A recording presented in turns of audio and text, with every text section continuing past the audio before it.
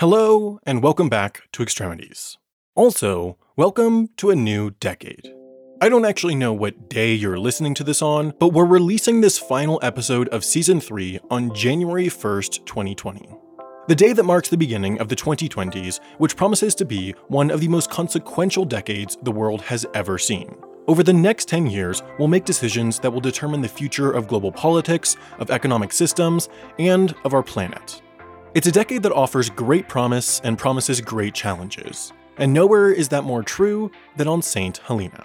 Throughout its history, St. Helena has undergone several periods of change. Invasion by the Dutch, the arrival and death of Napoleon, the loss of the British East India Company, the fall of the Cape Route, the rise and fall of flax, just to name a few. But all of these have been caused by external pressures, by decisions made by empires and companies that lay across the ocean. Never has St. Helena itself had much say over the events that have shaped its own history, but as the island faces this new decade, for the first time, they have the opportunity to change that. For the first time, they have the opportunity to be the makers of their own destiny. Thanks to their new airport and the coming promise of high-speed internet, the 2020s will see St. Helena finally, truly open and connected to the world. The global connectivity that has shaped much of the late 20th and early 21st century is just now arriving onto this rocky little outcrop in the South Atlantic. With this connection, St. Helena's potential will no longer be curtailed by isolation. It has finally given itself the tools it needs to forge its own path into the modern world. It feels safe to say that St. Helena hasn't had much luck throughout its history, but if luck is when opportunity meets preparation, with these newfound connections, St. Helena has, for the first time in a long time, genuine opportunity. This decade, as they step into the much bigger world they've now connected themselves to, St. Helena will finally find out if they're prepared for what's to come.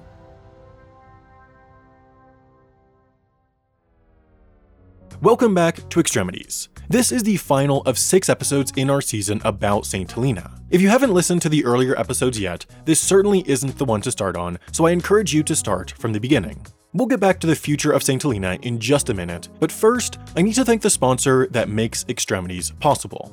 As the 6th and final episode of this season of Extremities, it means it's the 6th and final time this season that you'll hear me talk about our sponsor, CuriosityStream, the documentary streaming platform with thousands of top-quality documentaries.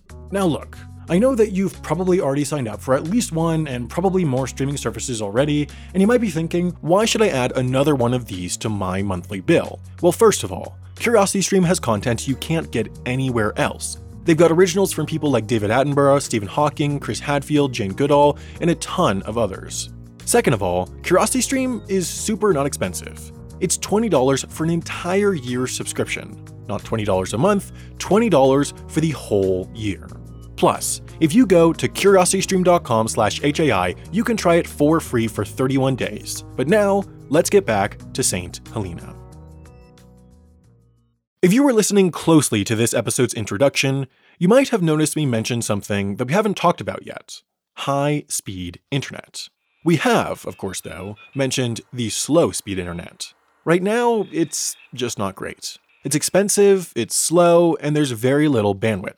So our internet is facilitated by a satellite, basically. And because of the, I suppose, pipe that can be uploaded and downloaded through that satellite, it means that the island is restricted on how much bandwidth it can use. That's Nicole Shamir, chief economist for the government, whose voice you've been hearing throughout the season. There's a bit of latency issues as well, because when you send data up via a satellite, it takes a few milliseconds to come back down. So internet is slower than most large economies, although it's not too bad.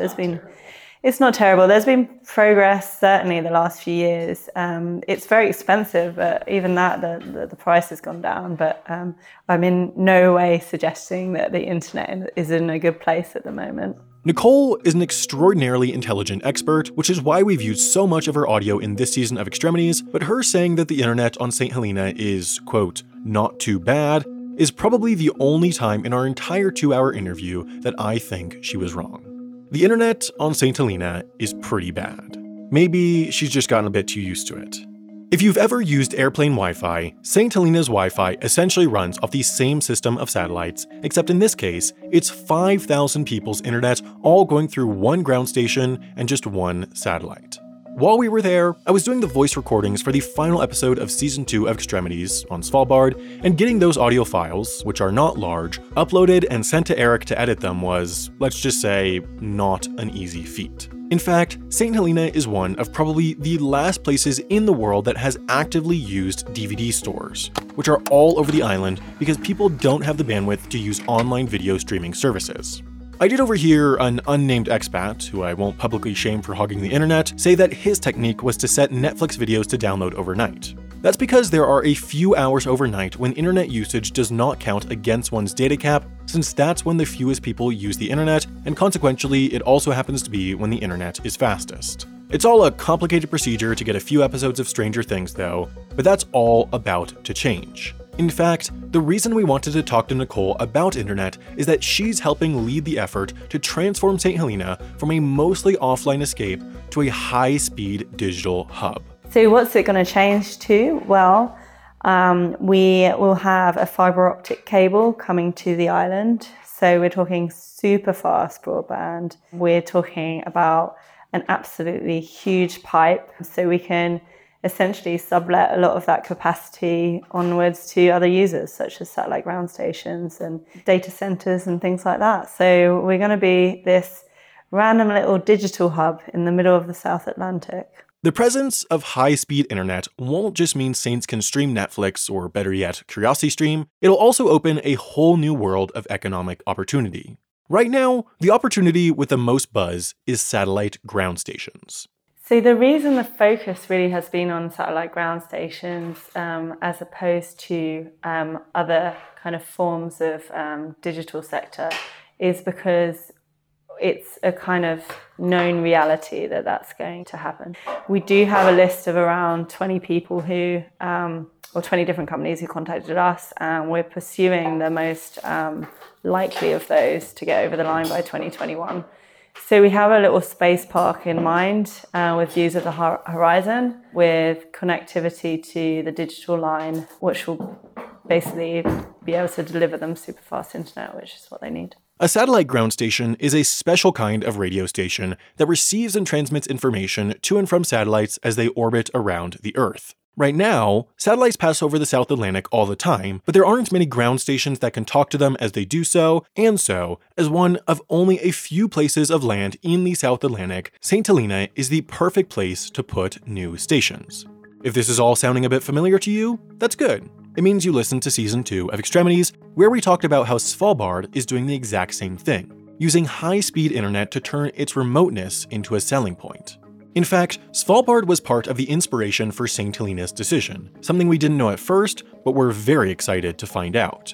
Yeah, so in the early days, one of the case studies was Svalbard. And that was what Season 2 That's what Season 2 of our podcast was about. Amazing. We love Svalbard. And a whole section on this. That just gets us really Sam excited. went there. But yeah. I saw that coming, and I'm glad we got there. You could see the excitement Yeah. in his eyes. Anyway, So I'll tell you a little story about that. So this kind of friend of the island, Christian van der Rob, he had an old friend who was out in St. Helena doing a bit of a research project. And Christian asked him what the internet was like here, and his friend complained about it quite heavily. That same week, Christian found out that there would be a potential fiber optic cable coming across the South Atlantic, and started lobbying and writing articles about how that cable could quite easily just pass by or have a small branch to the island and really make a huge difference. So Christian went to MPs and DFID and basically lobbied them to put in for this project. And the main example he used was Svalbard as to how you can essentially fund a fiber optic cable on a tiny island with hardly any customers at all.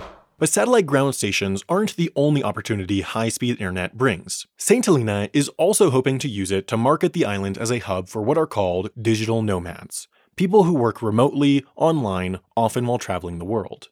The island's pitch is simple but compelling. If you can work from anywhere, why not work from an island paradise? A lot of studies on development in rural areas really focus on how development can occur once you've got super fast broadband. So you've got a few studies looking at the Highlands, for example, and other kind of extremities of the UK. Certainly the suggestion is once you get broadband, a lot of people who are enterprising starts doing their own work from home. So things like graphic design, website management, even some of the production stuff that you can do at the back end of, say, filmmaking or photography and things like that. So IT and media and digital are obviously growing sectors, and a lot of these you can spend a large proportion doing it anywhere. So why not St. Helena? What's really worth considering is that with the mix of flights, fast Wi-Fi, and a fantastic environment and culture, St. Helena, as one example, suddenly becomes a perfect place for a second home. One of the biggest nearby centers of wealth is South Africa. South Africa is a relatively dangerous place, whereas St. Helena is one of the world's safest places. It's a place where nobody locks their cars or houses, and kids are left to roam as they please. After all, as Basil George explained earlier this season, if you commit a crime, there's not really anywhere you can hide. Surely South Africans would want to visit and potentially regularly vacation to a place where they could safely walk the streets and hike the hills. This all, though, is a bit of a chicken and the egg problem. Many of the people who have the means to buy a second home would not want to deal with the inconveniences of life on St. Helena while vacationing. The inconvenience of the long trip was taken care of already, the inconvenience of slow Wi-Fi and therefore an inability to work remotely is soon to go away, but there are still problems of a regular fresh food supply, limited local infrastructure, and limited organized activities. If people started to make St. Helena their second home though, these things would change in concert. They would get more flights, more food, more fancy restaurants, and the like. What they really need though is investment. They need some wealthy developer to take the risk of building nice homes, nice restaurants, and nice hotels so these inconveniences are taken care of. At that point, at least the hope is that people will come and boost the local economy. There has long been talk and proposals for large-scale tourism investment on St. Helena, but nothing's concrete yet. It's a really big risk for anyone. St. Helena surely has potential, but it's an entirely untested market, and nobody knows how those that would buy homes or visit a large resort will react. So for now, there's neither the chicken nor the egg. As this is the last episode of Extremities Season 3, it's also the last time I can take advantage of full-on brand synergy when I tell you about our documentary, The World's Most Useful Airport, which we shot on St. Helena during the same trip where we made this season. I promise, if you liked this season of Extremities, you'll definitely like our documentary, and it's streaming right now on Nebula, the streaming platform that I helped start with a bunch of fellow YouTube creators. Once again, I know you might be thinking, why should I pay for more streaming services? Well, first of all, this streaming service has our documentary, which we're very proud of and worked very hard on, but second of all, Nebula has a bunch of other great originals by your favorite YouTube creators, and third of all, a Nebula subscription comes completely included when you buy a subscription to CuriosityStream. That's right, you can get a free Nebula subscription when you go to curiositystream.com/ext and sign up for an annual $20 subscription. Right now, the British government sends St. Helena about $29 million a year in aid. Compare that to St. Helena's GDP of about $43 million, and you can see just how significant a number that is. Around 40% of the money coming into the island does so in the form of British aid, and as you might imagine, that aid is not without controversy. As you've heard us previously discuss, the airport project was funded largely by the British government, and when it ran into some bumps, British tabloids tore it apart, decreeing it as an example of the UK's government supposedly bloated foreign aid budget. What the tabloids didn't report is that the very point of the airport was to help put St. Helena on a path towards financial self-sufficiency. I believe that air access for St. Helena is the platform for improving our economic situation. That's Tara Wortley, a business owner, former councilwoman on the island, and strong advocate for getting St. Helena off British aid. Will we be self-sufficient in 10, 20 years' time with the airport? It's hard to say, but I think as long as we're working towards that, that's a better scenario for St. Helena. We don't want to be reliant on British aid to fund our schools and fund our hospitals. We want to be able to decide where we invest our money for the people of St. Helena. While Tara's perspective, that St. Helena should do everything it can to wean itself off British aid, seems to be shared by most of the island, there are those who disagree. Some islanders, mostly the older ones, don't see any reason for St. Helena's financial arrangement to change. One of the most vocal is Basil George, our tour guide from episode 1. We never had an economy here that paid us. It was never set up for that. So to be a self-governing territory, it doesn't fit. Yeah, in your part of the world, and even in Scotland, 4,500 people would be what? A village, small town? And would a village or small town be able to, by being a self-governing territory, we have our own government, we make our own laws, could a self-governing territory deliver all the services of a national government? Parliamentary services, legal services, immigration, customs, police, prison, fire service, health, I'm just listing them. Could they do it with 4,500? No, probably not. No, you can't. So that is really, unless we face that reality, we were looking for one of solutions, fiber optic cable or the airport. But unless you face the reality of the context, anyway, we're going to be running into problems. And be very polite when I say that. Whether Basil likes it or not, though, the government of St. Helena is working towards the goal of self-sufficiency, and there's no denying that, even if everything goes perfectly, it'll be quite a long time until that goal is reached. That's why, more than once, the British government has asked itself why it's necessary to spend all this money supporting this island of only 4,500 people, the size of, as Basil puts it, a small village in Scotland. After all, for the cost of the airport, the British government could have shipped every man, woman, and child from St. Helena off the island and to the UK and given them about $80,000, more than the average saint makes in 8 years.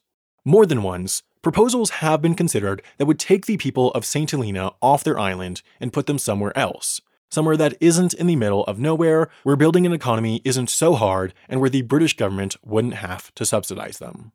I personally think that would be a terrible, terrible mistake, and it might not surprise you to hear that the Saints agree. But before I tell you why I think St. Helena is worth preserving, I want you to hear it from the Saints. Nearly everyone we interviewed this season, we asked the same question. Why is St. Helena worth preserving?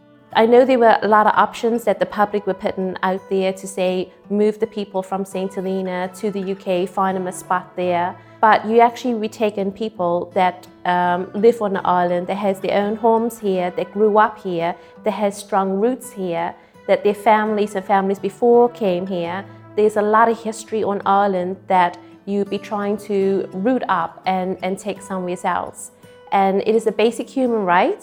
The beauty about living in a small community is the togetherness, the tight-knit community, and you don't realize you have it until something is happening and how everybody all rallies together. It's such an unusual place, but it's also people's home. And what perhaps the people outside don't understand is the home is really important to saints and to anyone. And if anyone to say to you, right, you've got to up sticks and move to another country, it'll be a very hard thing for you to do. So, and in many respects, no matter how much money you offer someone, it's where you were born, it's where you grew up, it has your culture, your heritage, and so on. To move away from that is a really difficult thing to do. It's such a diverse area in terms of what you see and what you go through. We have so many different aspects of different parts of the world. It's a British overseas territory, but nevertheless there are influences from Asia, from Africa, from the Caribbean, from Europe, and so on. It's a melting pot, and I think it would be a shame to lose that. I would always say this island is unique. There are at least 6 different weather systems across our small island, given the mountainous nature, from beautiful sunshine to cloud forest. It is unspoilt. It is certainly a jewel in the South Atlantic. We have a history. It's who we are, it's what we are, it's where we've come from that makes us who we are today. And I think it's everybody's responsibility to allow or to try and help remote cultures to be able to remain. I think it's important for the international community to see places like St. Helena preserved. The way of life here, the simplicity of life here is special to the people and I think to the world, where everything is moving in a much faster and capital-driven society. We identify as a group of islanders, as a group of people. To me, that's special, yes. People are very caring to each other, and I think some of the rest of the world has lost that sense of community and care. And sometimes you just want to know that if you're in need or if you need support in one way or another, that there's someone there to be able to help or at least care. St. Helena is, without a doubt, one of the most remarkable places that I've ever visited. I travel a lot and love travel and know I love travel, so it's tough for me to be surprised about just how much I love a trip. St. Helena, though, is in almost every way entirely different to every other place I've been before. First of all, it's strikingly beautiful, with an almost unbelievable diversity of biomes and weather systems. We're talking about an island that's overall tiny, but that has desert, volcanic rock, rocky beaches, grassy plains, misted forests, and lush mountains.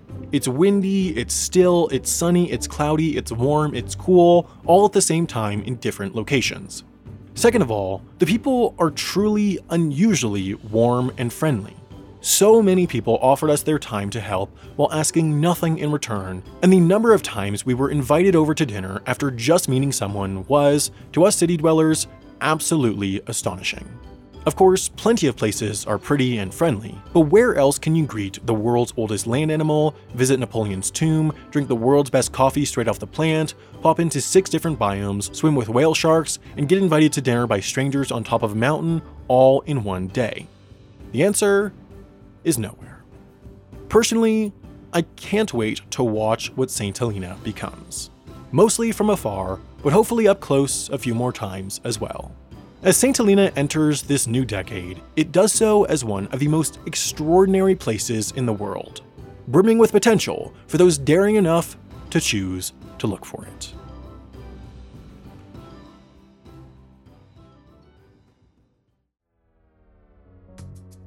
I hope you enjoyed Season 3 of Extremities.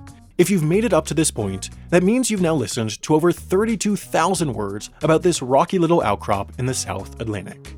Making this season was a really incredible experience. The people of St. Helena were so kind and welcoming, and wonderfully generous with their time. I want to thank all of the people we interviewed and whose voices you've heard this season.